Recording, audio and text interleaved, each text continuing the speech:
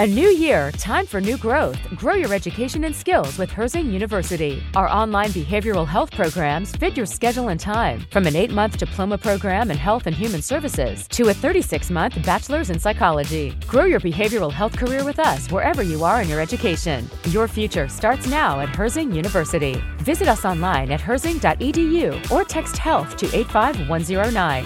Online at herzing.edu or text health to 85109. Hello, everybody, and welcome to another episode of Grey's Academy. I am one of your awake in the daytime hosts, Kelsey. And I am one of your sleeping in the nighttime hosts, Carmen, and it is a beautiful day/night to podcast. Hello, my friend. It's the day. It is the day. Let's see where it takes us. If any of you are returning listeners, you know that the daytime gets pretty crazy. Yeah. You think we're weird at night. We're weirder in the day. It makes no sense. Yeah. It's well, we're night people. We're night owls. So that means the daytime we're out of our element and we just don't know what to do with ourselves. We're like Ricky Bobby winning his first race, not knowing what to do with his hands. I don't know what to do with my hands. I don't know what to do with my brain. Yeah, it's seriously, it's legit. But before we jump into everything, do you want to announce kind of the new changes, like the new exciting things that have been happening with the podcast? Yeah, you may have noticed that there may or may not have been an ad because we don't really understand it, but now some of our episodes have ads. And we would like to thank all of our listeners for listening. And we basically, the platform we use to distribute the podcast has a threshold you have to hit for listeners and like average downloads per week and all the whatever numbers. And we have hit that. So thank you guys. We really appreciate it. And so that's why there are ads. We don't really have all of the information yet. So some of the episodes have them and some of them don't. And we don't really know the rhyme or reason behind that, but we are aware that they're there. And we would like to thank all of you for making it possible. It's true. And also some of the ads, there's one, some of them there's two, some of them there's like the last you hear us say, and we'll see you all in the next one. No spoilies, blah, blah, blah. And then there's an ad. So, yeah. You know? Yeah. So we're like trying to learn more about it. There's also potentially in the future for like sponsorship opportunities, which would be us reading ads in the episode. If you are a sponsor and you would like to work with us, please email us at graceacademypod@gmail.com because we would love to work with you. And so, yeah, it's really exciting for us. And we really are like super stoked to start the new year this way. It's like a huge deal. And it's like, we have lots of goals for this podcast and like the growth that we are seeing from it. So we're super, super excited to hit this milestone. And also like right at the end of season 3, beginning of season 4, it's just a really cool way to move into this next little bit of the podcast. And we're just super, super excited about it. So we're just really thankful for all of our listeners. New year, new us. And also speaking of ads and sponsorships, this episode is powered by Zoa. Not sponsored by, but could be. Zoa. Yeah, it could be. Sponsor us, Zoa. Powered by Zoa. This is For the Everyday Warrior by Dwayne The Rock Johnson. It is a healthy warrior blend of immunity, focus, hydration, they haven't body given us and money energy. Yet. Calm down. Oh, right. My bad. I love these. I drink one of these a day, and this is not an ad. This is just me saying sponsor us because I already love your product. Give it to me for free, and that's all I need. Please. But Costco has the boxes, and it's like 3 different flavors of them. Mm-hmm. But I need to go to Jewel because they've got flavors that aren't in the multi-pack box, like the original. I just need that. Also, always sugar free. The ads we have they're targeted / like location regionalized. Based. Yeah. So because Carmen had a Kroger one, and we don't have Kroger in Chattanooga. We don't have Kroger in Chicago. I don't understand that one. No, I thought you did have Kroger's there. No, I mean it's far. It's like you have to go to Iowa to get Kroger. We have Jewel and we have Costco and Mariano's and Pete's. We got Kroger those. where I went to college, which is only 3 hours away. So I don't really understand. People there's Kroger delivery here, but there's not Kroger here, which is really weird. Anyways, so yeah, we're still learning about the ads. we're figuring it out. We're doing our best, as my 3-year-old would say. Yeah. And one of the things we're best. thinking with obviously the emergence of Patreon, and we've been getting a lot of interest there, people asking about it on our social media and via email, which I get like these blocked out emails where there will be some things that are Kelsey like redacted, where she'll send me emails and say, you need to look at this. And it's like half redacted. I don't even know what the fuck I'm reading at this point. But we're toying with the idea of putting ad-free episodes on our Patreon for one of the tiers for listeners. So definitely stay abreast of that. And with that, we are a Grey's Anatomy podcast. So definitely follow us at Grey's Academy Pod on Instagram, at Carmen.Gabriel.official, at Chaotically Kelsey. And also make sure to give us a 5-star review. Hit the 5-star button. It takes 2 seconds.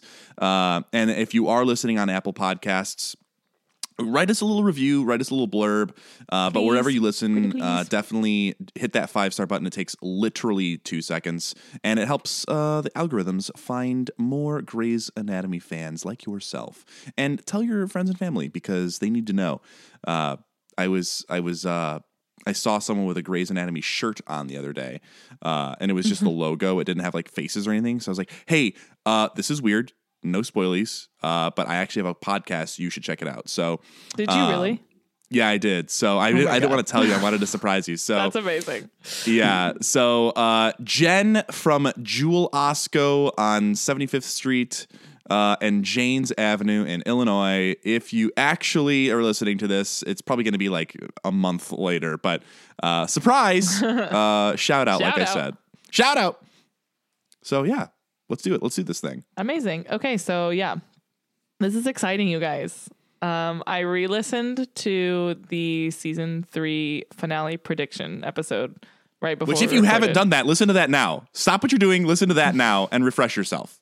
Yes, because I wanted to remember all of the things, like medium, how Carmen did, and like where his predictions landed, and how correct / incorrect he was. So yeah, really excited. I love this episode. This episode I remember watching live. So It was like nearish the end of the back half of season 3. I think like, do you remember when streaming, this is making me sound so old, when streaming like wasn't really a thing, and like when they released box set DVDs, it would be like halfway through the current season is when the last season would come out. So season 2 came out like halfway through season 3, a little bit after Meredith had drowned. And one of my friends was like really into it. So she sat me down and showed me the bomb episode, and I was like hooked. And so then I had kind of like read like summaries of what had happened in season 3 up to this point. I don't remember for sure where in season 3 I started watching, but I know I was watching live at this point. And such a good episode. It's a good episode. Yeah. So I was looking at some of the reviews for it, the critics, how it was received. And it was kind of all over the place because they loved the Burke and Christina storyline and how that played out. But overall, they kind of were like, there was too much crammed in this episode, which honestly, I kind of agree with. There was like a lot happening that maybe could have started in the previous episode and not have all been crammed into this episode. Like they could have added 5 more minutes onto the last episode and spread things out a little bit. Yeah, totally agree. Yeah. So yeah, ultimately I think I loved this episode. There are just certain things that are like defining television moments for me, and they're in this episode. And I bet you can tell what they are. Obviously, it's a huge Christina episode, so I'm a fan. Yeah, this is a really great episode for Christina, but we're not going to spoil our rankings. You have to listen all the way to the end.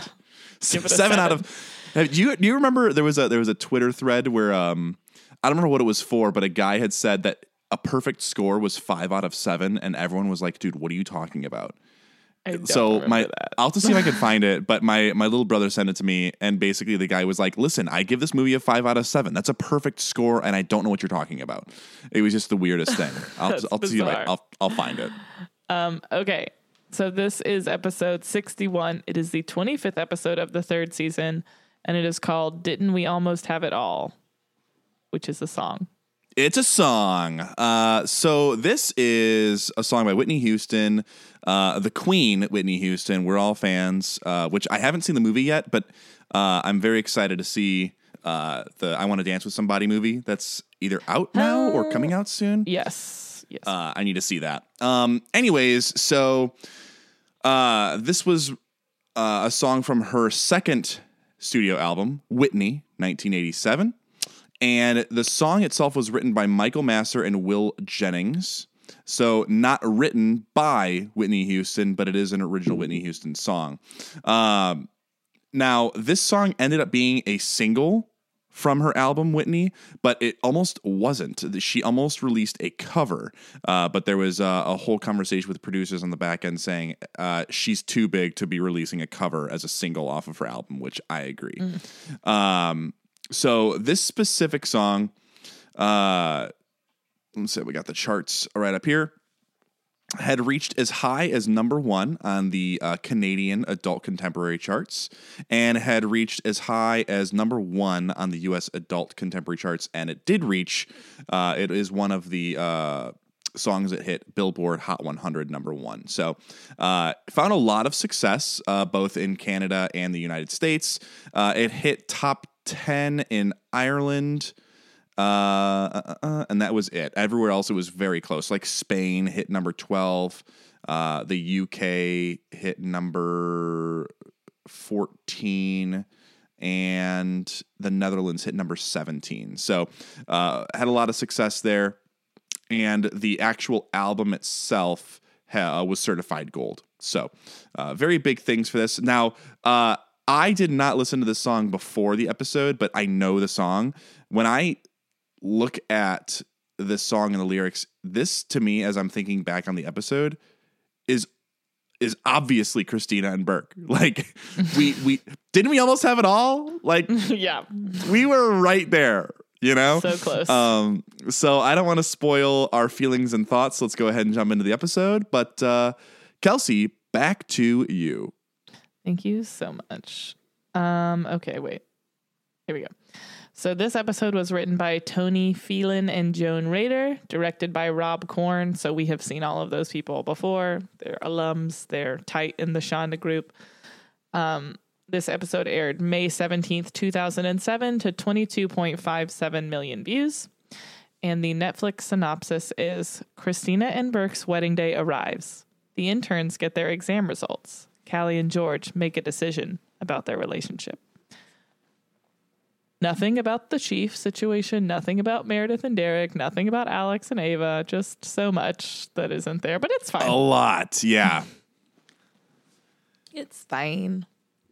Okay, so let's dive on in, because this is a long episode, guys. This was 53 minutes. Yeah. So I tried to look online if it was like an hour and a half at airing or like an hour, 15 minutes when it aired, because there's no way a normal episode is 43 minutes, 43, maybe 45.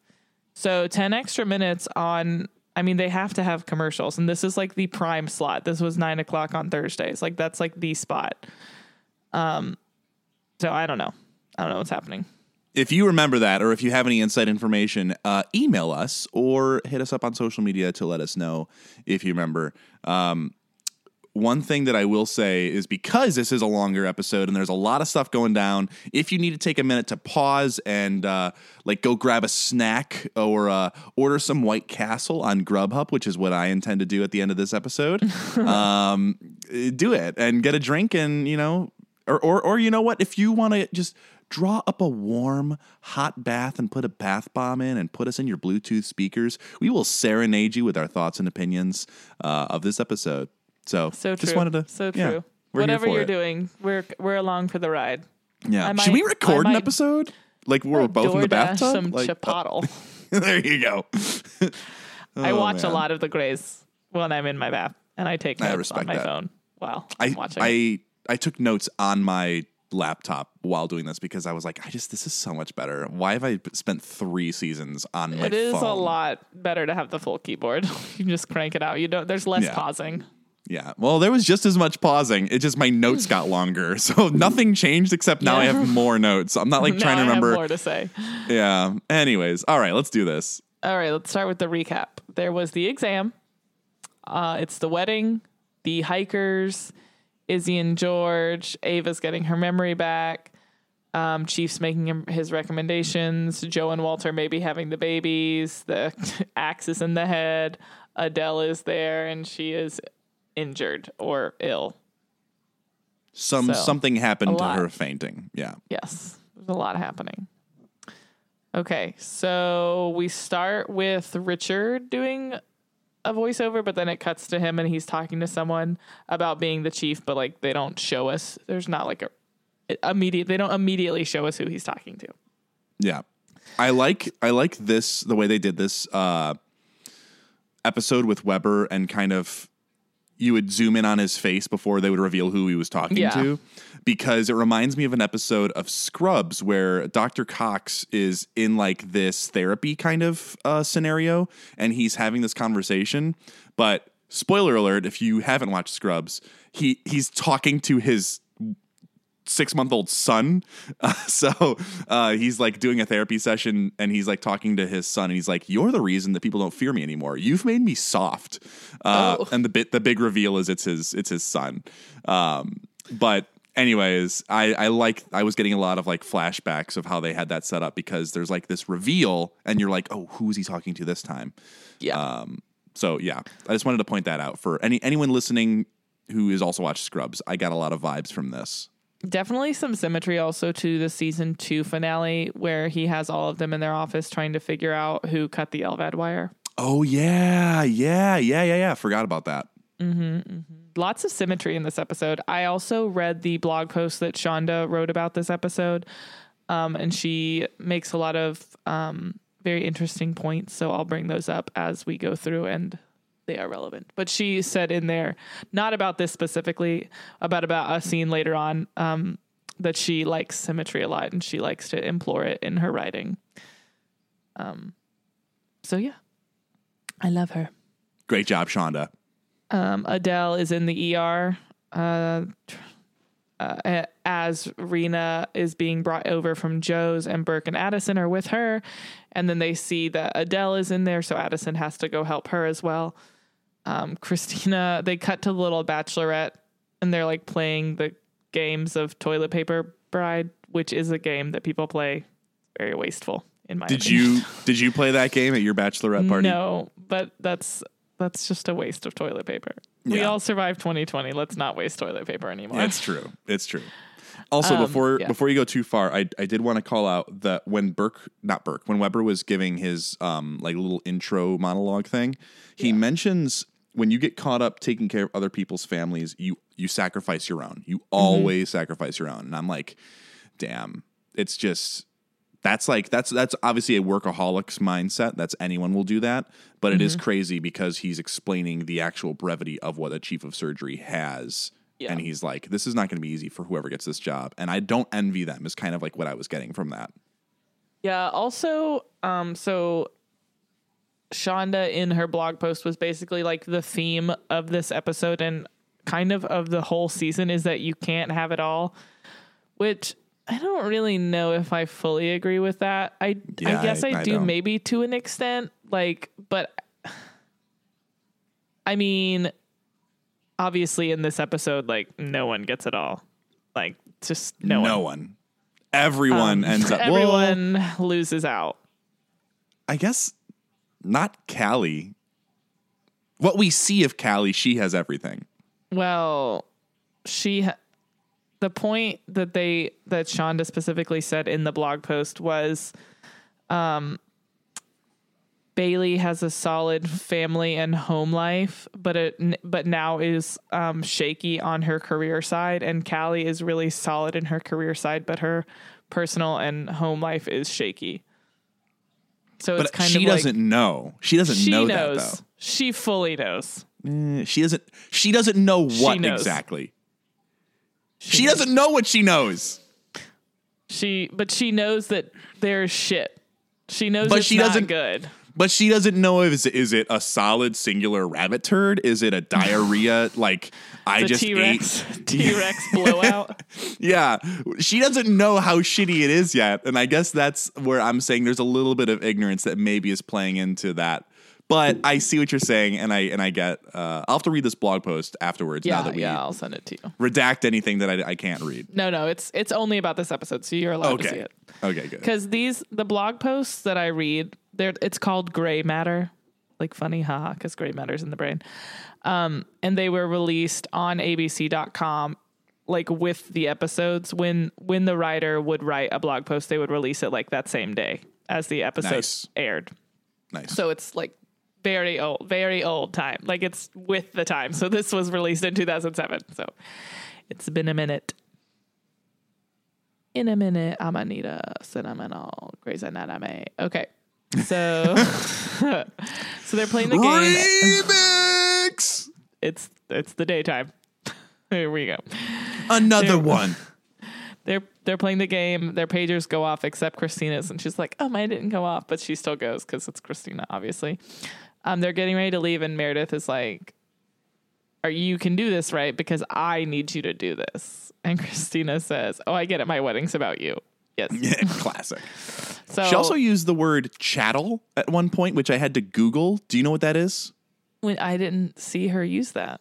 Yeah, she said, "Yeah, I'm ready to become a piece of chattel," or something like that. Not cattle?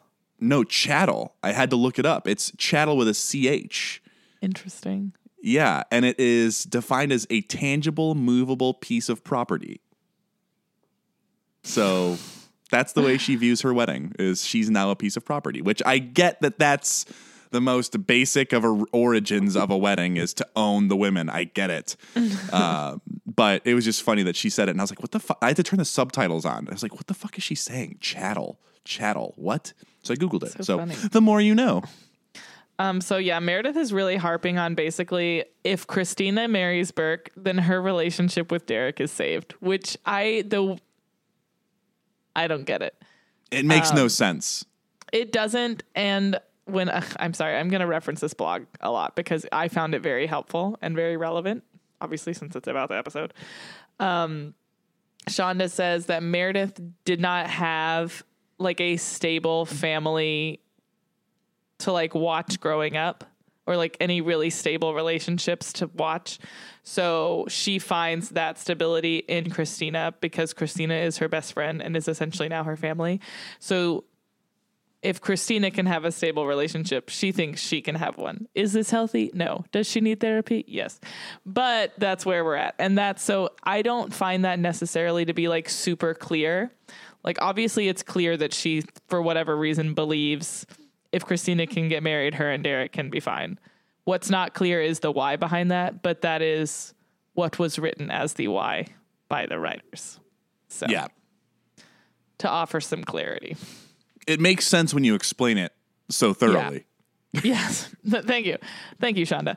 But yeah, I just didn't find that like super obvious as a viewer. I kind of needed the insight from the writer's room to get to that point.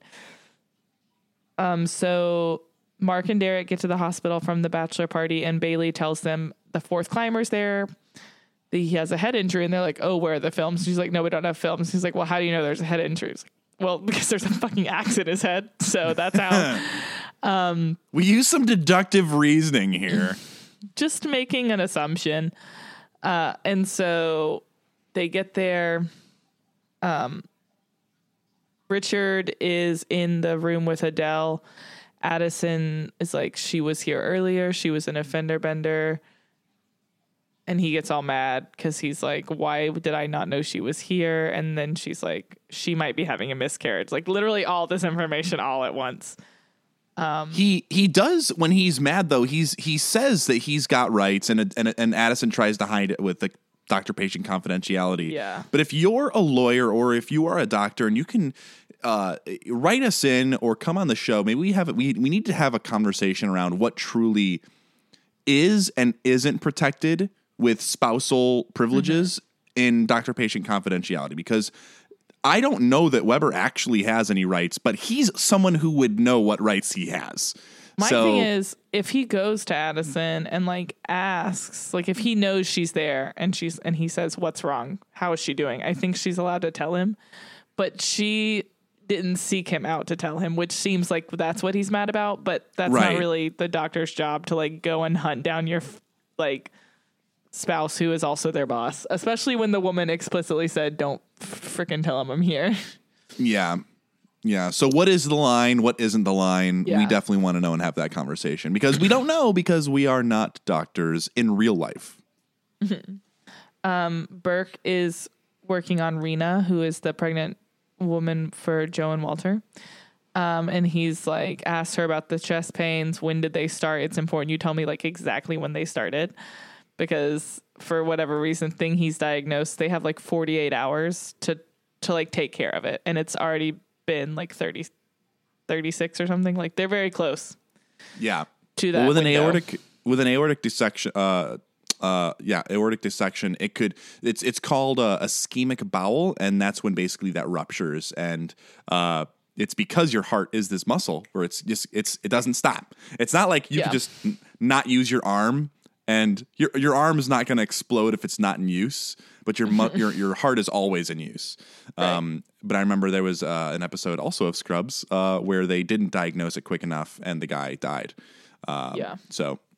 Yeah, that stuff's very scary stuff. So I didn't get that at first, but they explained it more like a couple scenes later when they're actually saying, like he's quizzing them and he goes, "How long do you have?" Yeah. So yeah, that was a good tie-in. So he's like, "We have to do this surgery immediately," and it's all panicked. They're like, "We're gonna deliver the babies," and Joe kind of comforts her and is like, "It's okay. Like, don't worry about it. You don't have to choose. What matters is you and the babies are safe." It's a nice little moment. Yeah. Kind of. What's the word I'm looking for? Like saving his panic from the last episode. There's a redemption. There's a redemption there. Yes, thank you. You're welcome. With an R. Yes, it's a redemption moment for Joseph, our good friend Joseph. Burke tells Addison what's going on, that they have to do the C-section. And Christina's like, "Oh, you have an aortic dissection," and she really wants to scrub in. And he's like, "Don't worry, I'll be at the church on time." And she's like, I could give 0 fucks about this wedding. I don't care if you're going to be there. I want to be in the surgery. She doesn't say this, but this is obviously her thought process. Right, exactly. And we know that she's of sound mind because she still has her original eyebrows. Yes. So Bailey sends the interns on their assignments, and she puts Meredith with Adele, and then and Christina's like, "Hey, what about me?" And she's like, "Go away. Like, I didn't page you. You should be getting ready for your wedding. Like, what? I'm giving you the day off. I'm being nice. Go away." And she goes, "Well, Burke is here." And he goes, "Well, there's only one Preston Burke." "Well, there's only one Christina Yang." So it's just that is not the same, Christina, really and you know her, it. But she's an intern, for crying out loud. It is funny though. It's definitely a funny Christina. I watched that like twice. I had to rewind it. I'm like, Christina, and she said it so matter of factly, like she didn't flinch. Yes, the conviction, the belief system in this woman is that she is equivalent to every other like major successful surgeon. But you know what? I respect it's like, it though. It's like the dress for the job you want kind of thing. She's acting. She is acting out what she wants to be. And I love her for that. Yes. A lot of respect there, Christina. So we get the title card at 6 minutes and 5 seconds. Richard is talking again about being chief, and camera turns, reveals it's Mark. Obviously he's not getting the job. And, but he says, "Oh, if you're giving it to Derek, it's because he's better because I made him fight for it." And to Richard's credit, he does say, he's like, "You made all of them fight for it. So like, good on you." Like he's acknowledging you weren't a nobody. Like you put up a fight. And I think that's a nice thing. Yeah. It goes back to, was it last episode or 2 episodes ago when Weber just goes to hug, Meredith, and he's like being a good guy to Meredith, and it's not because he wants to be her dad, it's because he's a good leader. And that's something right there, that pointing out that like, yeah, you're not getting this job and you came in last place, but like you got some shit going and you brought the best out of these other people for whatever the reason is.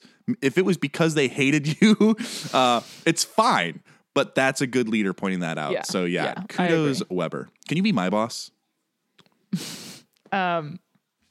Derek is asking the climbers what happened on the mountain, and they're like, oh, Lonnie started climbing down and we were all tied together, and one of them says he was trying to like get back on the side of the mountain and he was like flailing his axe and it went into Lonnie's head.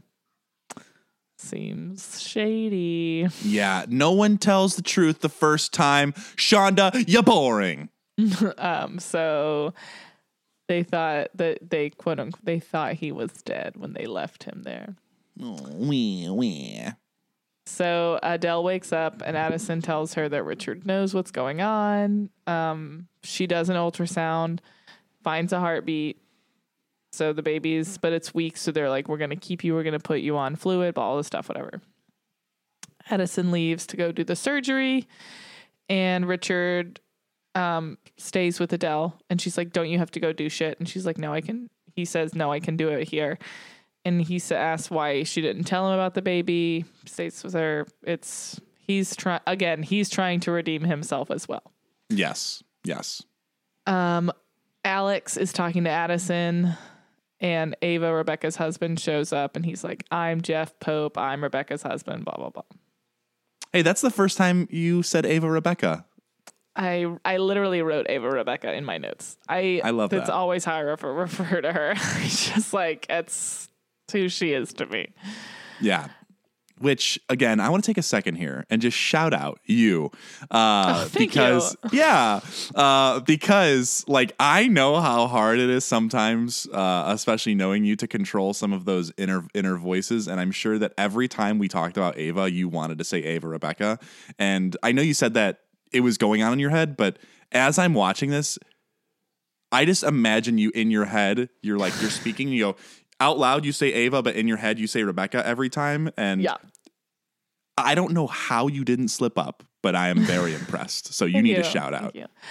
Also, shout out to anytime I've actually had the ability to control my face, because it is difficult. Yes, especially with how right I am in all of these predictions, because I'm amazing. Well, some of them you did get very close. It's here's the thing. You have like 2 or 3 that are spot on, and then like 18 that are just the opposite of correct. It's not even like, oh, kind of. It's like, no, that's literally the opposite of what happened. Or I like jokingly say some stupid shit and it's totally right, and then I back down slowly because you talked me out of it. There are ones where you offhand make it happened in this episode. Like, I don't remember if it was season 2 or season 3 when we were recording. I said something about I think we were talking about the timeline of the show, and I was like, oh no, they all are just interns for all 19 seasons. And you're like, no, they don't stay interns except for George. Maybe he fails and sucks, and so he has to stay an intern forever. And I was and I was like, yes. How does he do it? How does he do it? But I'm like, you probably don't even remember saying that, because it wasn't an official prediction. It was like a joke that you were making about, because it was when we were in like peak George hatred. I think I do remember vaguely saying that, but it's so funny. There's someone listening to that for the first time who's doing that Leonardo DiCaprio holding a beer pointing at the TV screen meme right now, going, how does he know? And that's me. So yes, Christina, they show her laying in her apartment looking at her dress. Just like a real quick little cut scene. And then it cuts back to the hospital. And Jeff goes to Ava Rebecca's room, and he's all excited to see her. And he's like, I'm so sorry. I should have never let you leave. And they hug, and he's in it. And she's obviously like, ugh, this guy. This nice the worst. Person. Boring. Yeah, boring. So, yeah, what were your feelings on them when he showed up and went to her room or whatever? Well, the first thought is he asked for Addison specifically. So I thought initially he was going to be there to take the baby, because she works in the baby in the natal department. But I don't know. There's a lot of dialogue around if you're married to this person, you suck it up and you be with that person forever. Until you divorce them, you are with that person forever. And I didn't get the hint that Rebecca wanted to get a divorce. She just like left and maybe she needed to like live her life a little bit and come back to this guy. But you see a little bit more of this relationship, his desire to be a new person. And he also doesn't seem like a dick. But she did make a point to say that he was a nice guy. So when I first saw the way that Rebecca was acting, Rebecca, she seemed half relieved, half like she doesn't know what her future holds when Jeff was like, hey, I'm here. Hello. Hi. So definitely weird. But the Alex and Rebecca storyline, I do not get it. It makes no sense. They're trying to force and Addison made this Denny Duquette comment before they fucked, but they're really forcing this relationship down our throats, and I don't love it. So yeah, I know that I have like brought this up multiple times, and you're like, no, it's nothing.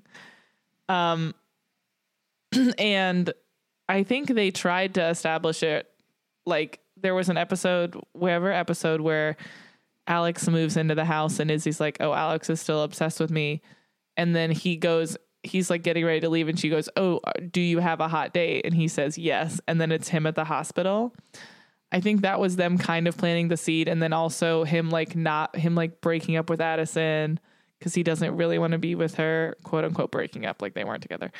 Him just blowing her off because, I mean, I kind of think I'm trying to look at it. I really don't know because I'm trying to look at it like, did they set this up or did I just watch it knowing that was what they were doing? Like, did they actually set it up that they were quote unquote falling for each other, or did it really come out of left field? Like, I don't know. Because it's kind of one of those things where like you've been so adamant that there's nothing going on. I'm like, are they doing like a terrible job? Like, I don't know. To me, it always, and there was always a misdirection because she was pushing him like, just go chase Addison. And then all of a sudden he breaks it off with Addison, but he also was a dick to her in the same episode. So it's not like there was this on-screen crystallizing moment that he's like, I don't want to be with Addison. I want to be with you. I just got the sense that he was being a good patient, and because he saved her life, there was this connection that he needs to finish the job. That's all I got from that up until this episode. And I knew that she was starting to have feelings for him, but I really only saw that when her memory came back because she remembered that she was in a marriage that she wanted out of. Yeah. Because all the way up until that, when she had no memories, she's like, oh, my husband's coming for me. This baby's going to have a father. My family's coming for me. And then all of a sudden she's like, oh, wait, no, I'm Rebecca. My life is shit. I need to start trying to get with this Alex guy. That was maybe a weird switch, but I didn't feel that organically. It felt very forced. I feel like they have some chemistry. Like once they get her out of that bed and like up and around and like she has the surgeries and has the baby, like I feel like there is more chemistry between the two of them because they're just together so much. But I don't know, it's just bizarre. It felt more friendship chemistry to me though than romantic chemistry. That's fair. But that's fair. I'm going to loop this storyline in with the Meredith and Derek storyline. It just feels forced. I like it. I'm engaged. I'm following. Obviously, I like the fact that there's this tension between Rebecca and Alex, but I don't feel like the storyline has gone on too long to where I'm not truly invested anymore. And it's the same thing with this Derek and Meredith storyline. It's just bullshit. Like, I don't want, it's to your point in the beginning of the episode. There's a lot of things all thrown in one on this. Mm-hmm. So speaking of Meredith and Derek. Oh my gosh. The next note, I want you to know the next note after this is all caps. This Derek and Meredith storyline is trash. All caps right there. That's the next note in my phone. Meredith finds Derek and he is all caps such an ass. Like literally, what the fuck? I am so confused. Why is he doing this? He fucking sucks. I hate this man. So this is also he lied. He's lying. So this is the scene where he tells Meredith, like, oh, I met a girl at the bar. Nothing happened, but we flirted. And like, that was the best part of my whole week. And you should feel shitty about that. Like, what? What barely flirted. I don't understand. So I know that you are not, podcast burp, you're not a Derek fan. Justifiably so. I nothing Derek. While you were rewatching this, I just nothing. I nothing Derek and Meredith. Neither of them are my favorite characters. But what was your thought rewatching this? And did you remember this specific scene that it was coming? And like, I want to know what's going on in your head as someone who's seen this a lot. So I remember the scene where he flirts with her in the previous episode, and then I remember, like, obviously I know who she is. Like, that's like the big reveal. Like, oh my God, of course it's Meredith's fucking half sister. Like, it can't be no one. It has to be her half sister. And didn't I say that? Didn't I say she looked familiar? Yes, but we haven't seen her before. Oh, okay. So I thought we saw her at a hospital. It's the sister, but it's the other sister, the one we have not met yet. So this is because Lexi. We have met Molly. She looked a lot like Molly. That's what I was remembering. It's pretty good casting. They definitely look related.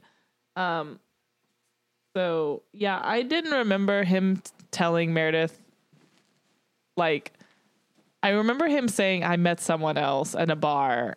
And I just remember kind of there being a conversation around that. What really pissed me off is, should you be worried that I met a girl at a bar? No. Should you be worried that flirting with someone else was the highlight of my week? Yes. What? It's not her fault if your life is shitty. Right. I mean, maybe to an extent, like some of it, like time with her, but you can't pin every single moment of your life on the person you're in a relationship with. Like, I just don't understand this. It's just like, I truly just don't. He's being such a dick. Like, and the thing that makes me mad is like, there's no clarity on what it is he wants her to do. They can stay together. What is it that she's gonna have to be a different person for that not to be true? Also, we've seen over the last couple of episodes, she has completely pivoted and course corrected. She's trying so hard. So hard. Oh my gosh. And Derek is just like, I just can't deal with you having to try. Or like, I just can't deal with the fact that I had to think of this thought in the first place. Like, shut the move on. Writers, get some new material. Yeah, it's just, I don't understand what he's harping on. It makes no sense. As a man, it makes no sense. And like, I really can't. I just don't understand what it is he wants. And it's really, really frustrating to watch him say this shit to her. And then like 20 minutes later, watch him go, you're the love of my life. Yeah. And then you're the love of my life. But if you need to break up with me, just do it. Like, yeah, please. What? Please do it. We're going to get there. But like, spoiler alert, that scene was dumb. I cannot with this couple. I just can't. And I was thinking a lot about it because this is a super common thing in any show where there's a quote unquote main couple. There are very few shows where they just get together and everything's fine and they're together. Like, there's always has to be recurring conflict, that something that gets in the way, an obstacle. And I don't mean an obstacle like, oh, we need to work on our communication. No, there's always like an obstacle of like, now we have to break up because like, oh, I have a fourth leg growing out of my butt. I don't know. Like, we were on a break. Yes, there's always something going on to keep people apart. And one of the shows that actually did it well, where the main couple just got together and was happy and it was still compelling to watch, in my opinion, is Parks and Recreation. Yes. Like, Amy Poehler and Ben Wyatt, whatever. They get together and they stay together and it's still compelling to watch. Like, you still like them. You're still rooting for them. The obstacles for them as a couple are things they face together, not things within their relationship, if that makes sense. Like, trying to figure out politically what they're going to do and what their moves are and navigating their careers, but not in a way that's like, this will break us up. We have to pick one or each other. Like, and I think it's just rare to see that. Obviously that's a comedy and these are dramas. So like, it's more dramatic to like make people break up, whatever. Yeah. But it's just like, at what point do you just let people be together? You know what I mean? Yeah. Not it's in also, this episode, that's for sure. There's also one of the things that I really appreciate about shows is where they can have a long time couple simultaneously running as couples with conflict. I think Friends did it great once Chandler and Monica got together. Obviously, again, comedy versus drama, very different.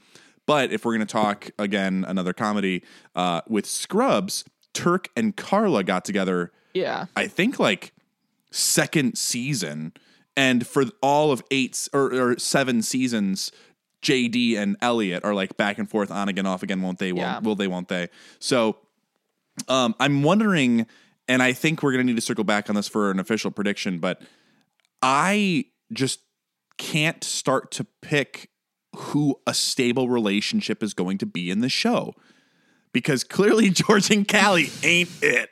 Nope. If Bailey gets a divorce, I swear I won't believe that love is real anymore. So who knows? But anyways, all right. Why are you making a face? You're making a face.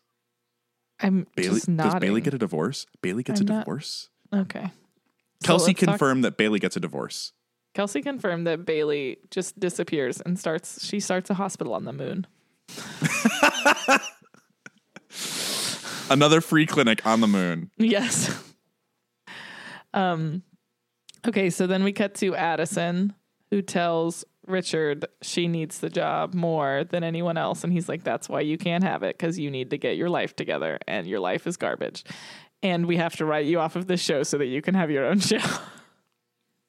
Also, she's 39? Mm-hmm. She looks great. She looking fine.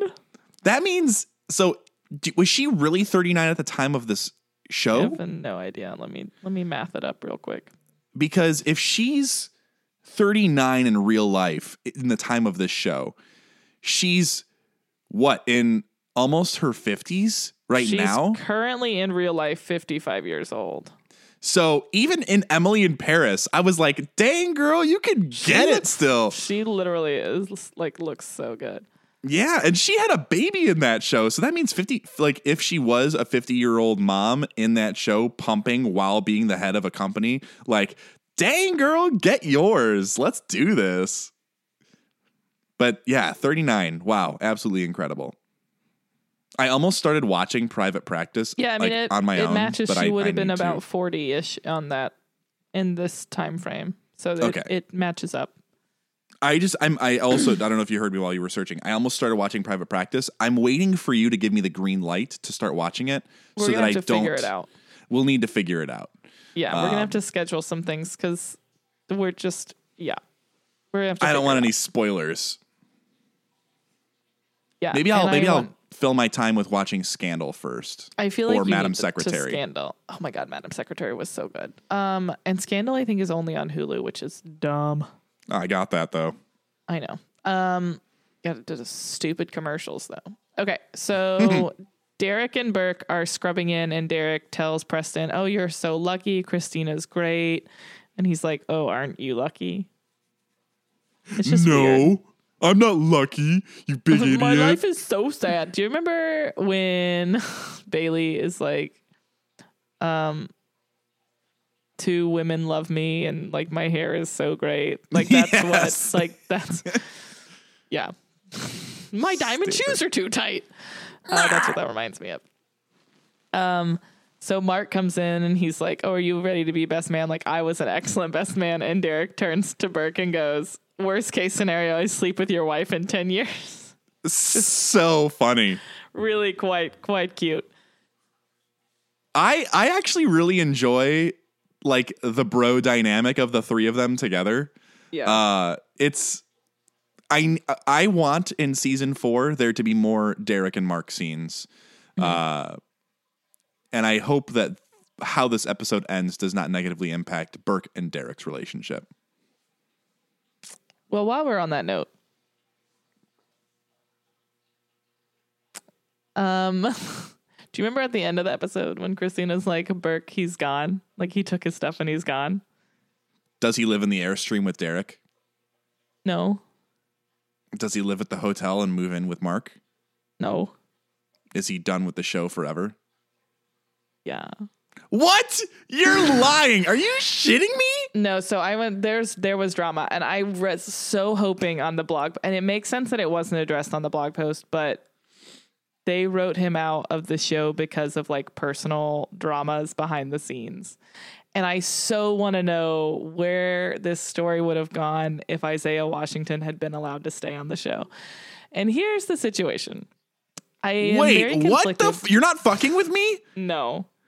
What? Why? Yeah. Why wouldn't you wait until the next episode when I'm like, where's Burke?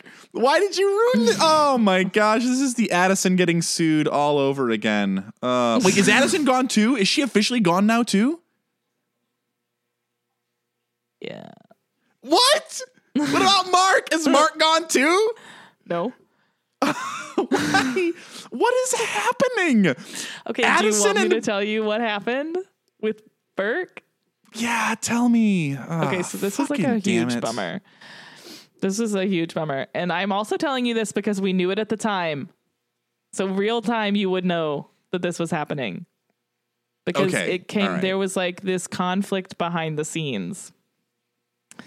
And so basically Isaiah, to my understanding, also this is hearsay, I was not there. This is allegedly. This is what was legal reported. Disclaimer, we have no true insight to this. Legal disclaimer, I was not there. Isaiah Washington and Patrick Dempsey, who I have heard that Patrick Dempsey is a huge diva, but Patrick Dempsey and Isaiah Washington were arguing on set about something or another. And Isaiah Washington called Patrick Dempsey a word that I hate, a slur for gay people that starts with an F. Okay. And I hate that word, and I'm not going to... There's not a lot that offends me, but I really hate that word, and I'm not going to say it. Wait, is Patrick Dempsey gay? No. Oh, so he was just being using it like just as a dick. Slur. Yes. Okay. And, right. But to further the issue, T.R. Knight, who plays George, is gay. Oh, that's right. There was just like a lot of hostility on set. There are interviews where Katherine Heigl is like really aggressive about it because her and T.R. Knight were like also best friends basically in real life. So she has been like, that's why they have so much chemistry for him so hard, like all this stuff, which I respect, obviously. I also like am very protective of friends. One of the best things about finishing a great book is knowing that you have another one ready to go in your to be read pile. With Book of the Month, you can make sure that your to be read pile stays stocked and ready to go. Each month, you can use the app to select from 5 to 7 titles vetted and curated by the team at Book of the Month, focusing specifically on debut authors and early releases. If you can't choose just one, you can always upgrade and add more from your selection. And if that TBR pile starts to get a little too tall, you can skip as many months as you need to give yourself a little extra time to catch up on what you have. Personally, I am a huge fan of suspense and psychological thrillers, so I was very excited to see multiple books on the selection list for May that fit that description. I selected 2 different titles, both of which are set in Washington State, just like our favorite show, Grey's Anatomy. I thoroughly enjoyed The Return of Ellie Black, the first thriller novel from Emiko Jean, and have Middletide by Sarah Crouch ready to read on my road trip next week. Right now, you can sign up for Book of the Month and use code PETALS to get your first book for only $5. That's code PETALS, PETALS, to get your first book for only $5. Watch out for that blue box at your door and get your TBR pile stocked and ready. Family, so I totally get where she's coming from on that, but so it just kind of like I'm sure there was more before that, but that was kind of like, to my understanding, the boiling point, and then that kind of got out and they were like, you're not gonna be on the show anymore. Damn, that's crazy. Listen, okay, all right, this is one of my favorite things about doing this podcast and watching this show. I know nothing. I had no idea. I did not see that coming. I did not see that coming. I did think about waiting until the next episode because obviously they like say that he's gone in the next episode. But because when this aired and then in between when season 4 came out, like that's when all of this news broke. So we like knew that Isaiah Washington wasn't coming back. So that's why I was like, that's how it was in real life. So I wanted to tell you now. Because that's how we all found out in real time. Dang. Okay. All right. Well, I want to take this moment to point out that I'm a mega genius because I knew that Burke would leave Christina, and I'm amazing. Yeah, but you said they would stay together. Your prediction was he calls off the wedding, but they stay together. I was right the first time, and I need to do is I need to stop letting you ask me the same prediction questions over and over because I second guess myself. Also, you said that Christina would leave him at the altar at one point, but then you changed your mind.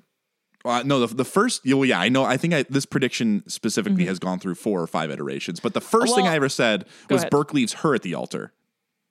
Yes, well, and I will say you have harped on them not getting married. Like you've pretty much been like sound on like they won't get married. Yeah, you've just kind of gone back and forth on like will they still be together? Right. Sorry, I had to take a sip of my Zoa. Sponsor us. All those antioxidants. I feel so cleansed. Gosh, dang, it's so crazy. So just to confirm, this is the last episode that we see Burke, and it's the last episode that we see Addison. Well, no, I'm not going to say that for Addison because there are crossover episodes. Okay, but this is for sure we never see Burke again. Like, do you really want me to answer that? Because I'm not gonna. Okay. I'm just not gonna answer it. So what I'm assuming... But he's no longer listed as a series regular, and neither is Addison. So he may have a special guest reoccurrence, and it'll be like a Colin Marlowe situation where it's really awkward between him and Christina. Okay, got it. Who's to say? Me, I'm saying.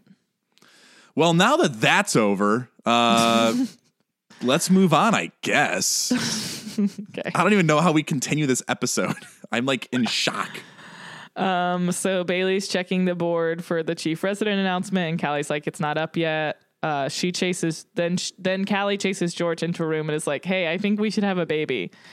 And I don't know why, but I do think that. And George is like, that's a terrible idea. I will now leave this room. So it's just a super healthy down the baby conversation. Fever. Really great. Yeah. Also, this is like a weird thing where I'm like, is Callie trying to have a baby because she thinks it's going to save their relationship? Like, that's not great. No one should ever do that. No, it's not going to save your relationship. And now you're also bringing another human being into a failing relationship, which is a bummer.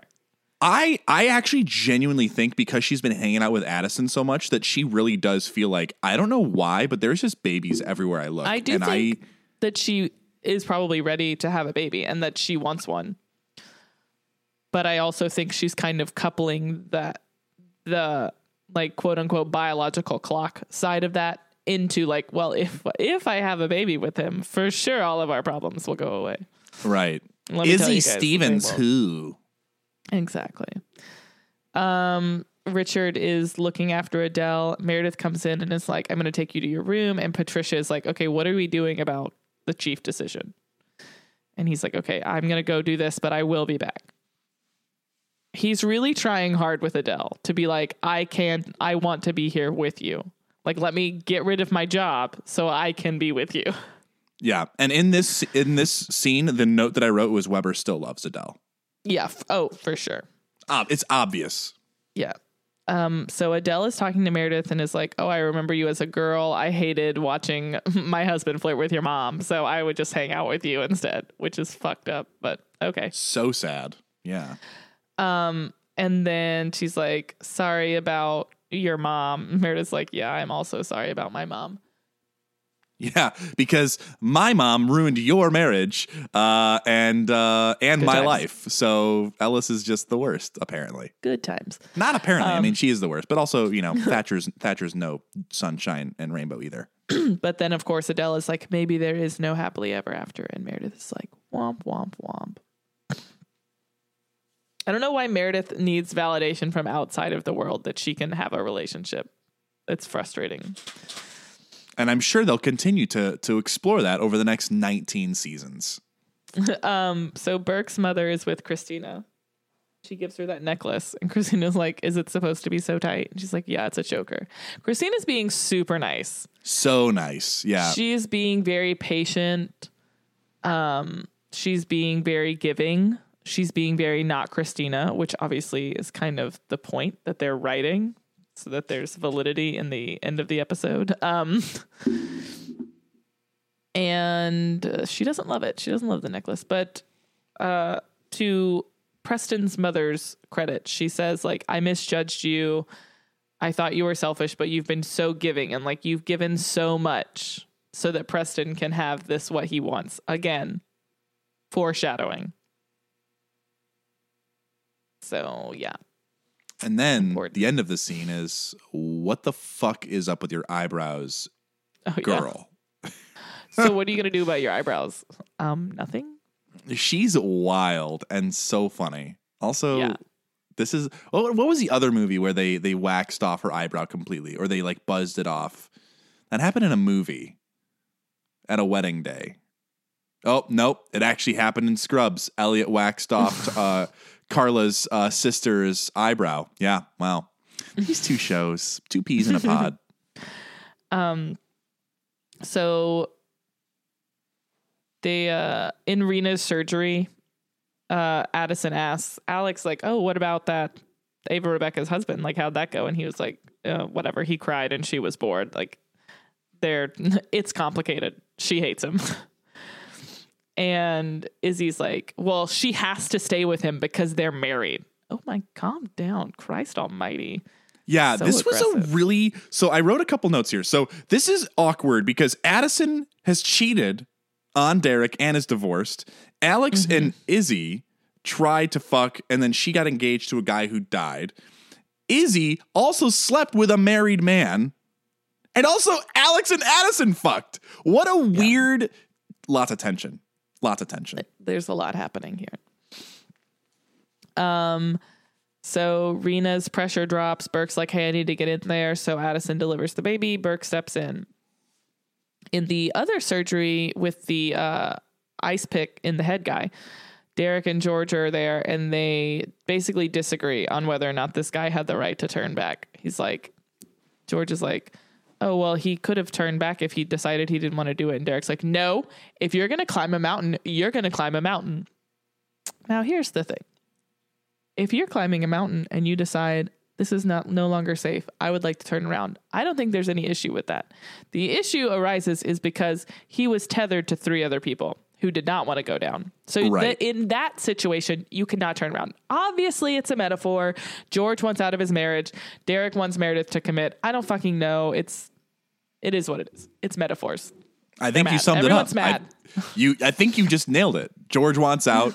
Derek wants everyone to go along the same path. You did it. You great. You're a metaphor pro. Wow. Thank you. Derek tries to pull out the pick. He's like, oh, we're going to pull this out. And it's going to be like really messy because like he was just swinging blindly and he was trying to get the mountain and he just clipped the side of his head. So like, it's not going to be a clean cut. So they pull it out. Of course, it's like a perfectly clean cut. So at this point, were you like validated that they were trying to kill him? I was like, obviously, because he's like, oh yeah, there shouldn't have been a lot of force. So it should have just grazed the head and it should be coming out really easy, scraping, tearing, whatever they were saying. And I was like, no, that bitch is lodged in there. Anyone can see it, plain as day. It's a clean cut. And these guys lied. And Shonda, again, ya boring. Also, when they pull it out, like that thing was in his brain. Like you can see like the slice in the brain. And I don't understand how people can live after that. Oh, yeah. Well, there was, first off, no blood came out anyways. Blood should have come out regardless because there's a pickaxe in your brain. But how, he's got to have brain damage. Like how could he even speak? Does he have any motor functions after that? I don't understand brain I guess it depends injuries. on what part of the brain it is. But there are people who die from hitting the back of their head on concrete. Yeah. And then this guy has an axe in his brain and lives. Yeah. Like what? I don't know, man. We're not doctors. It's truly. So then we get Richard talking to Preston about the chief situation. He's like, you let me down. And he does say, it might not be fair, but I hold you to a higher standard than everyone else. It's not fair, but that's fine. And he's like, you made bad choices. You have to know when you're in over your head. And like being chief is about knowing when you need to make these choices. And then like it kind of holds on Preston when he says you have to like, it's about knowing when you're in over your head. Again, foreshadowing for the fucking relationship. And then he gets up to leave and Richard's like, where are you going? He's like, I have a wedding to get to. So at obviously this moment, these are also flashbacks throughout the day. This is not in like real time. Right. At this moment, I actually had, I guessed that no one got it and he was going to bring in another person. So I was wrong on that because obviously Derek gets the offer, but at this point in the show, I was like, no one's going to get it. He turns everyone down and they're going to have to keep interviewing, or he keeps the job and he stays on managing the whole thing. You did say that, in your prediction last week, you said Derek gets it or Richard keeps it. Which we're both right. It's true. I am amazing. I should go play the lottery more often. You also said you were adamant that Callie was going to find out about George and Izzy in this episode. She's adamant. You were like, that's the cliffhanger. That was that's right. He's going to say, I slept with Izzy, and it's going to cut to black. Well, when they were in the... Okay, we'll get to it. Okay.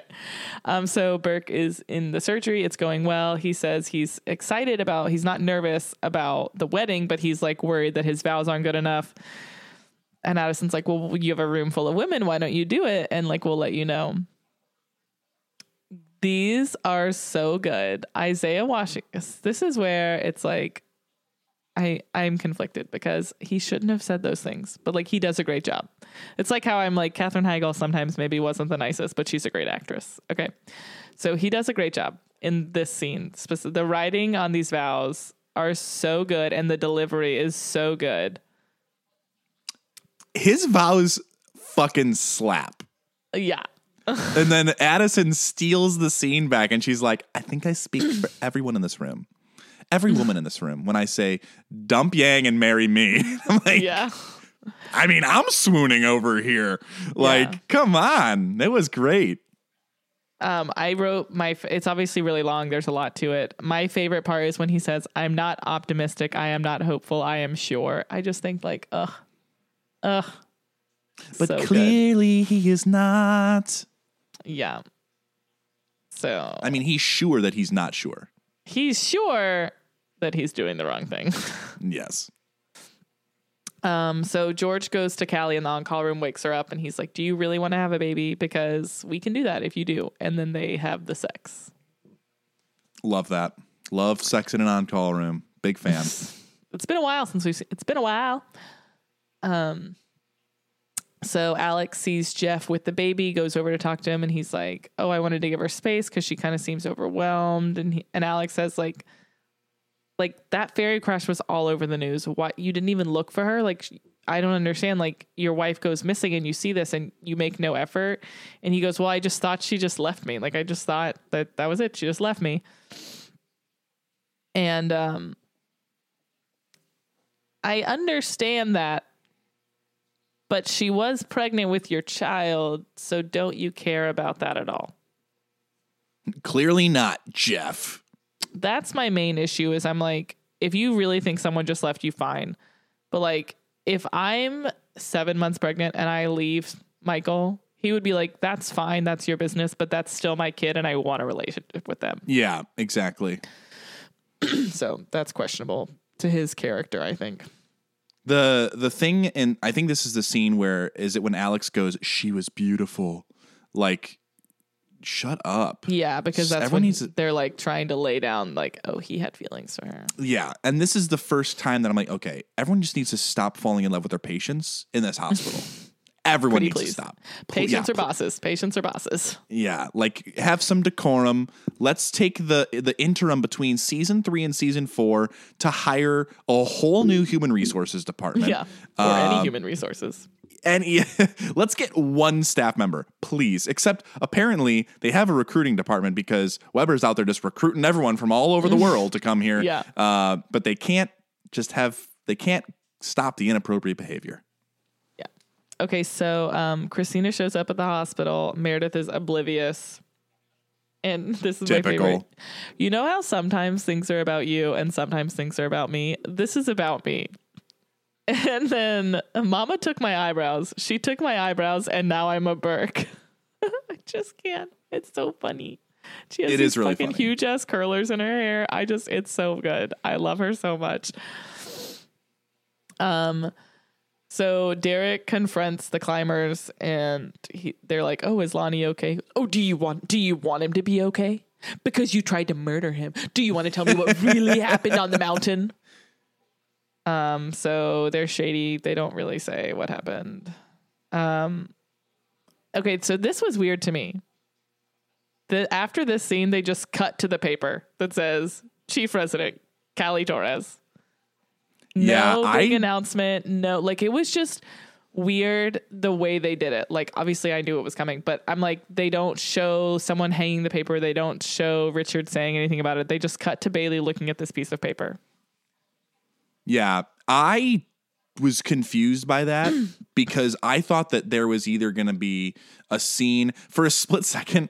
Well, hold on. I thought there was going to be a scene where Weber has the one-on-one with Bailey and says, you aren't getting this job, and gives some context to why. Yeah. But for a split moment there, I thought, is Bailey the chief surgeon? Is she the chief of surgery? They're gonna give her the chief. She's not even an attending. I had a split second where I was like, are they just gonna skip all of this and go right to Bailey? Incredible. That passed very quickly though. So Bailey's looking at this paper. She's upset. And Meredith comes up behind her and is like, "Hey, Christina needs to do a surgery. Like, it's super important. Please, they took her eyebrows and called her a Burke. Please let her do surgery." And Bailey's like, "Go away." And Christina says, "For the love of God, let me cut a human being open." So I can feel, this is important though. Let me feel like myself. Like this one thing is still who I am, because I've lost myself in every other aspect, which is obviously important to note. And on that, we will take a small break for everyone's favorite segment, Living in Shondaland. Living in Shondaland. Ba-dum-bum-ba-dow. Ow, ow, ow. There's four? Four people. Okay. What's the breakdown? 3 men and a lady. 3 men and a lady. Just the way I like it. Okay. Just kidding. Flip that around. 3 ladies and 1 Carmen.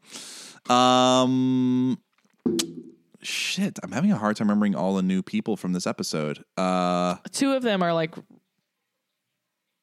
I'm going to be honest. This is like, one of them is easy. One of them should be easy for you to figure out because there's not that many new people. And then the other ones are like kind of tricky. Is the new person the ice pickaxe guy? No, he was, no. No? Okay, hold on. That's I'm calling a mulligan. Okay.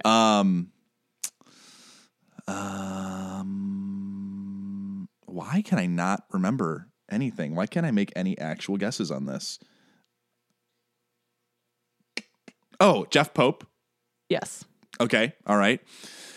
I'm going to guess the officiant at their wedding. No. Oh, okay. Well, I'm out.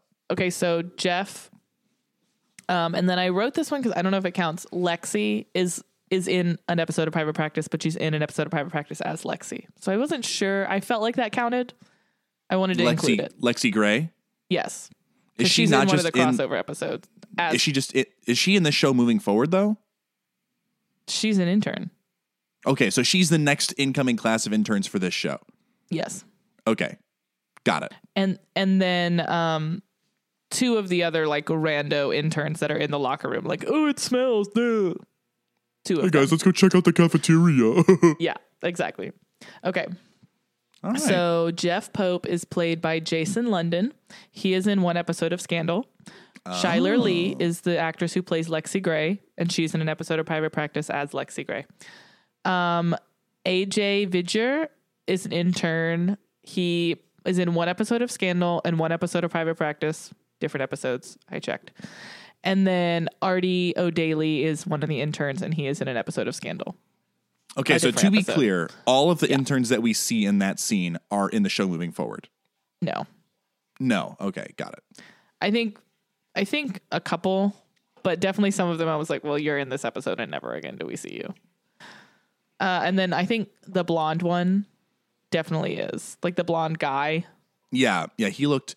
And I don't really think any of the other ones, but I would have to look again. He may have been, like, I had a weird deja vu moment. He may have been one of the people that I saw in that scene where the guy was holding his wife up by her ankles. Maybe not, but I don't know. Because none of those people look familiar to me. No, either. I think no, but I don't remember.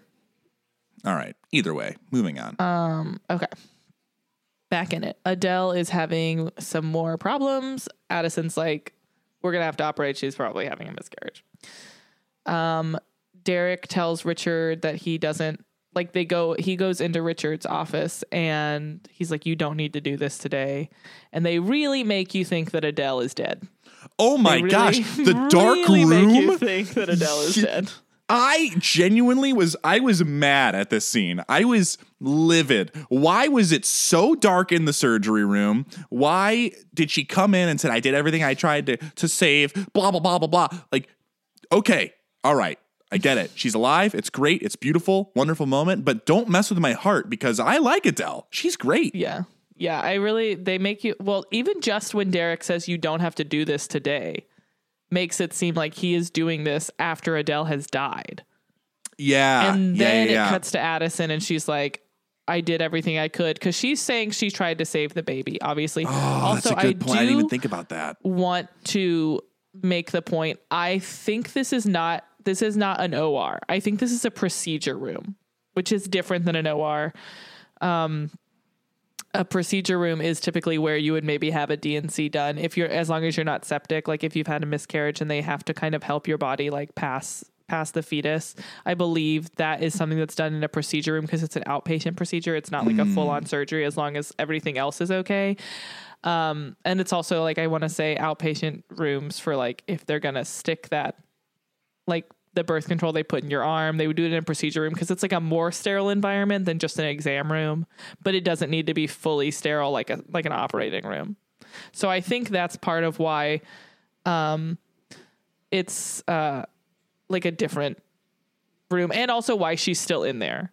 Because that's my thing is like they would never leave a patient who's fine just laying alone in an OR. Yeah, so that was in weird. A procedure room, they would let you kind of stay and be like, okay, we'll come back once you're ready to move or whatever. That's my belief. You're probably right. Anyways, she lost the baby. She's okay. Richard goes in. He's like, thank God you're okay. She says she misjudged Richard, and this is when she tells him that he's the father of the baby. And I wrote in all caps, timeline with 17 question marks. And then I wrote, who cares, I guess. But here's my thing. I was thinking about this. Okay, 52. Typically, I want to say menopause starts for women between the ages of 50 and 55. Don't quote me, not a doctor. Could have absolutely made this up.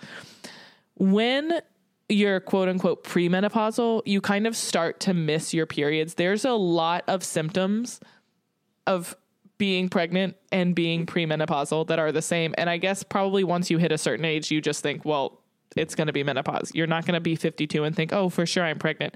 So, and also because she says it was a boy, clearly is far along enough for them to know a gender. Right. So it could be that she was 3 or 4 months along, which does fit in the timeline. So I don't know. Yeah. The thing that, I like most about the scene is she was allowing Weber's redemption arc to come to a close. It was because there's two sides to a redemption arc. It's the person redeeming what they had done, and there's the forgiveness on the other side. Right. And, I'm just glad that she didn't reject his attempt at redemption, and it's just very sweet. It's a really good scene. Yeah. So Derek goes into Burke's surgery and is like, so this guy's going to take over. You have to go to a wedding. And he's like, no, I got it. He's like, get out of here. This is my job. I am your best man. Go to the wedding. Christina cuts the person open, and then they're like, okay, leave. And then she just kind of stands there and like, seriously, leave. So, and also I love that she has the scrub cap on over all those huge colors. That was hilarious. Yes. So funny. Izzy goes to George and gives a knockoff speech, basically like halfway steals Burke's vows. Like, Yeah. plagiarism. Totally plagiarized it. Yeah. Okay. And then is finally just seems like she's being a good friend. And then tacks on, also, I'm in love with you. Okay. Like, not like, oh, we're best friends, so I love you. I want you. I am into this love. Like, it's just enough, Izzy. It's enough. It's enough and too much simultaneously. He doesn't answer. Then Alex, Meredith, Christina barge in. They're like, do we have enough time? Are we going to be late? Blah, blah. Derek goes to check on Andy. He's already lawyered up. This is when we get the real story about what happened. He's like, I thought I was doing the right thing. I did it on purpose, and I would do it again because I didn't want my friend to suffer. The mercy killing thing definitely is believable, but why the other two guys didn't want him to tell if he's the one, if it was his idea completely, that part didn't add up to me. Yeah, also, it's just like, it's like being harped on so much. I don't really understand it. Yeah. Whatever. Izzy is in the locker room drawing eyebrows on Christina. Patricia comes in and hands out all the exam results. Meredith's passes. George is like, I'm fine. I passed. And then he leaves, all awkward because he didn't pass, obviously. I actually did not guess that he didn't pass the first time. I thought that Meredith had a weird look on her face, actually. Yeah. Well, she always does. That's a great point. That's a good point. Derek comes in, so Christina and Izzy leave. Simultaneously, they show us Alex going to see Ava Rebecca, and he's like, oh, I passed my exam. She's discharged. He basically doesn't want her to go. He keeps being like, well, what about the baby? What about this? What about this? And she's like, look, my teeth are fixed, so I can leave. She closes the door and is like, give me a reason to stay. Like, this guy is here. He's the father of my baby. He's nice. He's kind. He loves me. But like, give me a reason to stay here. Like, she keeps saying, like, wink, wink, medically, I have no reason to stay. Yeah. Medically, they discharged me. Medically, I'm good. Yeah. Okay, take a hint, Alex. Something. So what's not medical? Personal. Romantic. Literally the rest of our lives. Anything else. Yeah. Yeah, it was a little bit awkward. Fears, and he's like, you should stay with the decent guy. Shonda did point out in her blog that in this aspect specifically, Meredith and Alex are the same. They cannot have relationships. They are just scared because they know they're bad at relationships, so they just don't. So that's like, it goes back to when Meredith was dying and Alex says, she makes me think that screwed up people can be okay.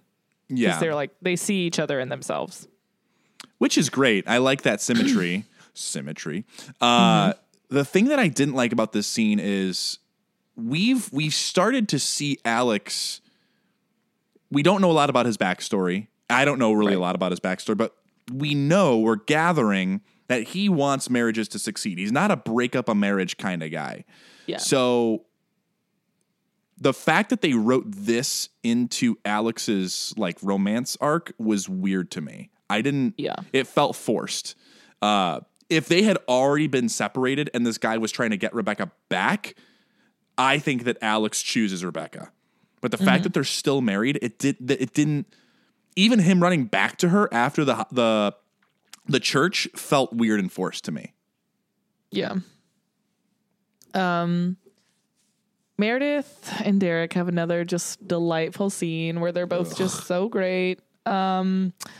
Meredith's like, will you just break up with me if that's what you want to do? And he's like, I can't break up with you. I can't leave you, but you're constantly leaving me. No, she isn't. Like, I just don't understand. Not even a little bit. Like, except for that time she drowned. But again, not about you. Not about you, Derek. This isn't about you and your perfect hair. Yeah, and he's like, you're the love of my life, but I can't leave you. But if you can't love me, then you need to leave me, because I don't want to be culpable. I want to tell everyone that you broke up with me and that I am blameless. Yeah. That's how it feels to me. I felt the exact same way. It's this whole good guy Derek thing coming back, and we saw the first real taste of it with Addison and Derek's best friend couple that came in, and she was getting the mastectomy and the hysterectomy and all that stuff. And we're like, Derek is literally incapable of being the villain. Even when he's the villain, he doesn't want people to think that. Perception is everything for him. Mm-hmm. But the thing that I don't understand is they're both saying the exact same things. Meredith literally said, I love you. And Derek is like, I love you, but we should break up because that's what you want. Like, don't put words in other people's mouths. Just do it. If that's what you want, just do it. Yeah. I feel like we're in high school watching two fucking junior dumb bitches just say, oh, it's not you, it's me. But also it's not you, it's me. But also it's me. But also it's me. And also I'm the problem, it's me. And then she's like, we really need to go. I need Christina to get married. Like, she's so harped on, like, she's like, we'll finish this because Christina will get married and then I'll be able to tell you that we can be together. The logic is not there, but it's fine. No. So they leave. Little detail, I don't know if you noticed this, up on the altar, it looks to be both a Jewish and Christian ceremony, which I think is a nice little nod because they reference, obviously, Christina being Jewish previously. I didn't notice that. Yes, so that was nice. Burke asked Derek if he's okay, and he's like, oh, I don't think Meredith and I are going to make it. And then Preston's like, oh, no, sorry, that's next. First he says, it's okay that you got chief, and he's like, oh, I didn't. And Burke's like, well, then who the fuck? This was the moment where I was like, stand in a church and lie. This is the moment where I was like, did Bailey get it? What? This was the scene, and I was like, there's no way. It's impossible. And then that's when Preston is like, oh, we might break up. Or sorry, Derek is like, we might break up. But that's not, it's about you. It's fine. They're in the back of the church. Christina comes out in her dress. Beautiful, stunning, amazing. Absolutely wonderful. Incredible. Her mom comes up and says, I always feared you were too emotionally stunted to settle down. Incredible. Love it. What a mom thing to say. Mm-hmm. Like a typical, like, this relationship that they've established, like it tracks. It's funny. Alex sits down by Addison and hits on her, and she's like, can you just stop? Like, obviously I know you want to be with Ava. And then she says, you suck. To me, you suck. I kind of hate you. Which is me to most people. Yeah, that was funny. I love Addison. It's also, it was weird because he's like, hey, like, I sit next to the most beautiful girl in the church. This is what I'm gonna do. Let's go fuck. And she's like, yeah, dude, look at me. Yeah, I hate you in like a fun way. Yeah, you suck. You know, and that was nothing personal, but I do hate you. Yeah, and it's not like a hate where I want you to be unhappy. It's, we're not gonna get together again. Yeah. It was a one-time thing. Yeah. Then she encourages him. She encourages him to go back to Rebecca. Does. She's like, I know what it's like to not have the thing that can change your life. So go and do the thing that can change your life. At the hospital, Dr. Bailey and George are both there. They did not go to the wedding. She apologizes to him, and he's like, and this is when we find out that he failed his exam. She's like, I'm so sorry. And then she feels really bad. She's obviously also upset about not getting chief resident. She's like, did I fail you? And he's like, no, I failed you. And they're just like a nice moment. And it's sad. It is sad. I know that I joked around, and I do remember saying that George sucks and he's not going to pass the test.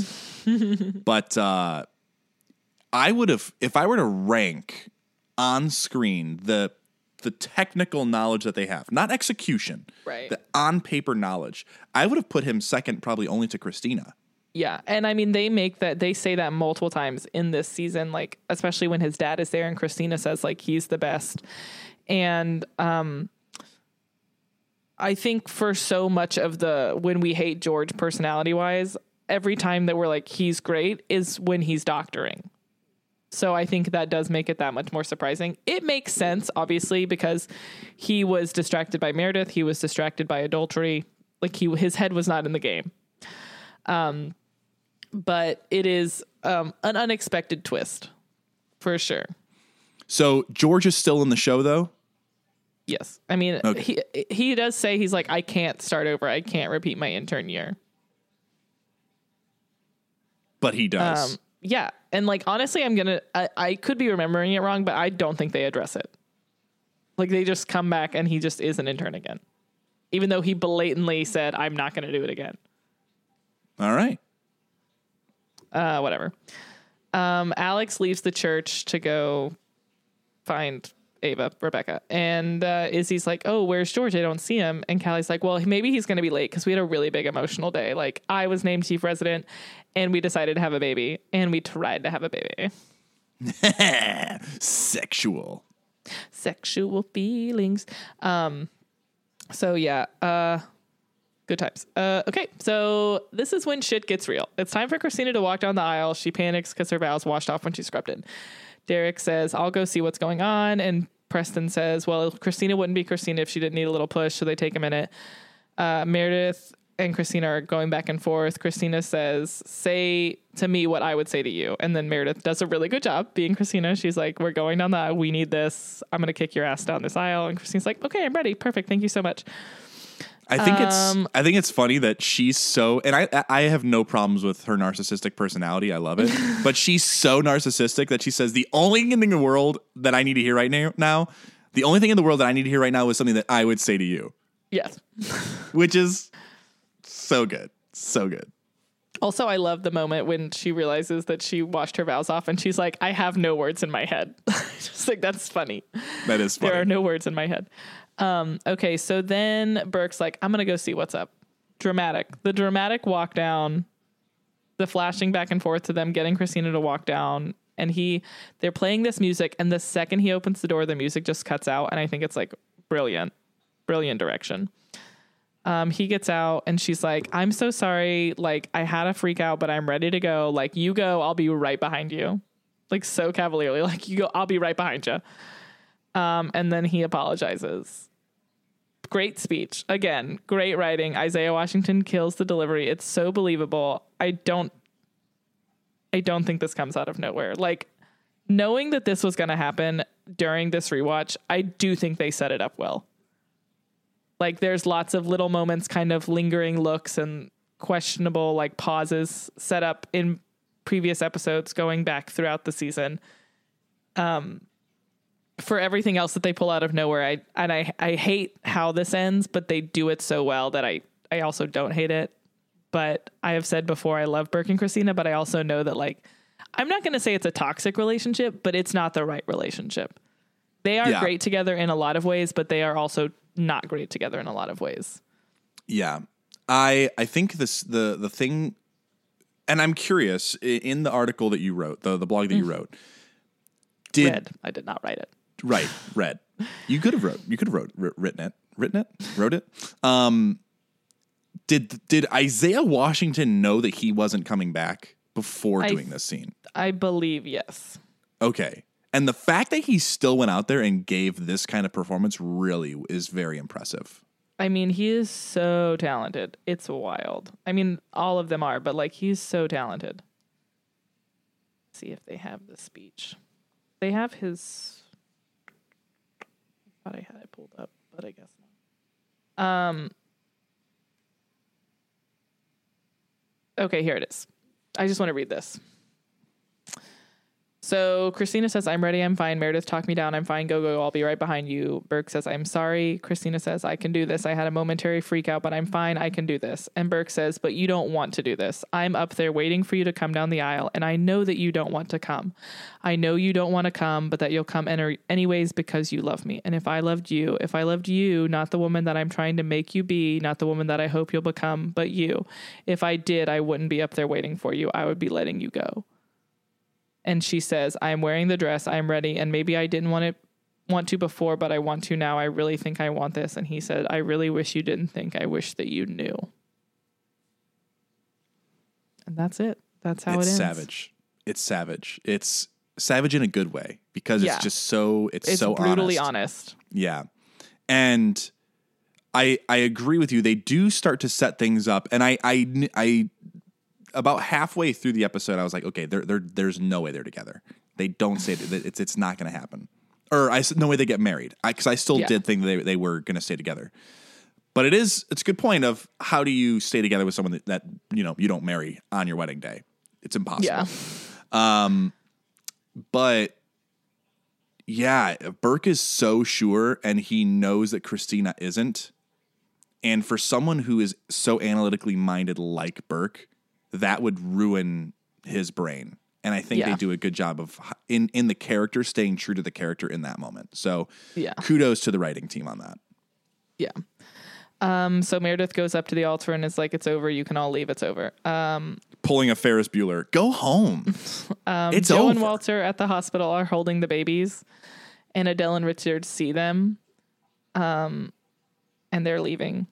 Alex runs to Ava's room. She's gone. And then Christina is in her apartment in the dress. Meredith comes in and she's like, "He's gone." And Meredith's like, "No, his stuff is still here." And Christina's like, "No, his trumpet's gone. His favorite scrub cap, his picture of him and his grandmother, his Eugene Foote album, like all this, like his like core things.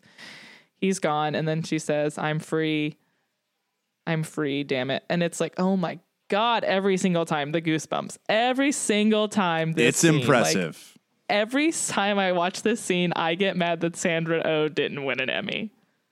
It's like, a really... I'm sorry, Katherine Heigl's good, but I think this is better. This scene is better than any scene Katherine Heigl did, in my opinion. I do not disagree with you on that. I think the thing that stands out to me is there's just this perfect combination of happiness and complete devastation. Yes, exactly. It's wild. I'm getting goosebumps right now. Kills it. Like, oh, yeah. Sandra Oh does such a good job. And then she's like, "Get me out of this." And she's like pulling on the choker. So she gets the necklace off. And then she's like, "Get me out of this dress." And Meredith cuts her out of her wedding dress. So good. Jessica was in bed watching the scene with me. And I'm like, "She cut the wedding dress?" And Jessica's like, "They could fix that." And I'm like, it's a metaphor. It's a metaphor. So like no one wants that dress now. That's right. That's a bad choo-choo dress. No one wants that. Also, Shonda mentioned in the blog post, this is a mirror of Meredith getting Izzy out of the prom dress in episode 1. Now she's getting Christina out of the wedding dress in episode 25. So next, they're going to be cutting Meredith out of a dress in episode 45. We'll see what happens.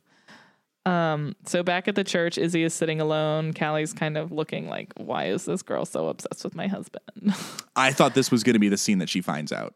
But nope, then nothing happened. This was a scene of nothing. Literally nothing. I was like, oh, it's happening. And there's a new scene. That's it. Yeah, George is emptying his locker. The new interns come in. They're derping. The girl from the bar is one of the new interns. He's like, "Oh, I'm leaving, life stuff, whatever." He's like, she goes, "Do you have any advice?" He's like, "No." And then he gives her advice. It's great. Learn an appendectomy on your first day, front to end, before your first day. So you don't end up like me and people say, what is it, license to kill or some shit? Yeah, 007, license to kill. That's what it was. So she introduces herself. Obviously, she's Lexi Gray. That's the reveal. So, bum. She's there to stay. Richard offered Derek the job. He turned it down. He's like, "It needs to be you. You have a chance to do it all over again. So how would you do it differently?" And then that's the end. And I wrote, poor Adele will never get this man to retire. Yeah. She even is on her deathbed. We thought she died. She had a baby with him and then lost the baby. You think the whole episode they're gonna be fine. He's gonna retire and he's gonna take care of this woman. Yeah. So let's quickly rate this and then talk through all of the predictions that I was incredibly right on. Spot on. Okay. So for me, I'm gonna say this is like a 4.7. It's a fellow 0.7 because like it's so good, but like the Derek and Meredith out of nowhereness really just brings it down for me. Again, the actors are all doing great, and like the written words are fine. It's the overarching like arc to how we got here that comes out of nowhere and makes no sense to me. So that is what brings it down for me. And also I do agree that they kind of crammed too much in this episode. Obviously such a good Christina Burke episode.